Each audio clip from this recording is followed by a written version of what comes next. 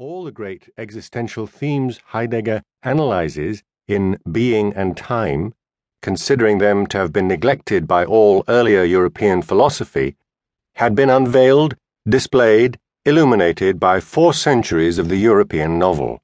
In its own way, through its own logic, the novel discovered the various dimensions of existence one by one. With Cervantes and his contemporaries, it inquires into the nature of adventure. With Richardson, it begins to examine what happens inside, to unmask the secret life of the feelings. With Balzac, it discovers man's rootedness in history. With Flaubert, it explores the terror, previously incognita, of the everyday. With Tolstoy, it focuses on the intrusion of the irrational into human behavior and decisions. It probes time, the elusive past with Proust, the elusive present with Joyce. With Thomas Mann, it examines the role of the myths from the remote past that control our present actions, etc., etc. The novel has accompanied man uninterruptedly and faithfully since the beginning of the modern era. It was then that the passion to know, which Husserl considered the essence of European spirituality, seized the novel and led it to scrutinize man's concrete life and protect it against the forgetting of being, to hold the world of life under a permanent light. That is the sense in which I understand and share Hermann Brock's insistence in repeating, "The sole raison d'être of a novel is to discover what only the novel can discover."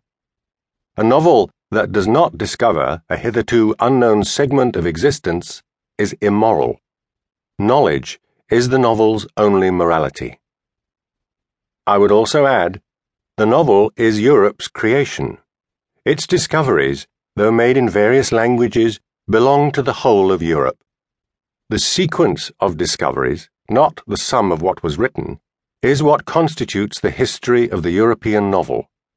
It is only in such a supranational context that the value of a work, that is to say, the import of its discovery, can be fully seen and understood. 3. As God slowly departed from the seat whence he had directed the universe and its order of values, distinguished good from evil, and endowed each thing with meaning, Don Quixote set forth from his house into a world he could no longer recognize. In the absence of the supreme judge, the world suddenly appeared in its fearsome ambiguity, the single divine truth decomposed into myriad relative truths parceled out by men. Thus was born the world of the modern era, and with it the novel, the image and model of that world. To take, with Descartes, the thinking self as the basis of everything, and thus to face the universe alone, is to adopt an attitude that Hegel was right to call heroic. To take, with Cervantes, the world as ambiguity, to be obliged to face not a single absolute truth, but a welter of contradictory truths, truths embodied in imaginary selves called characters, to have as one's only certainty the wisdom of uncertainty, requires no less courage. What does Cervantes' great novel mean? Much has been written on the question. Some see in it a rationalist critique of Don Quixote's hazy idealism. Others see it as a celebration of that same idealism. Both interpretations are mistaken because they both seek at the novel's core not an inquiry, but a moral position. Man desires a world where good and evil can be clearly distinguished, for he has an innate and irrepressible desire to judge before he understands. Religions and ideologies are founded on this desire.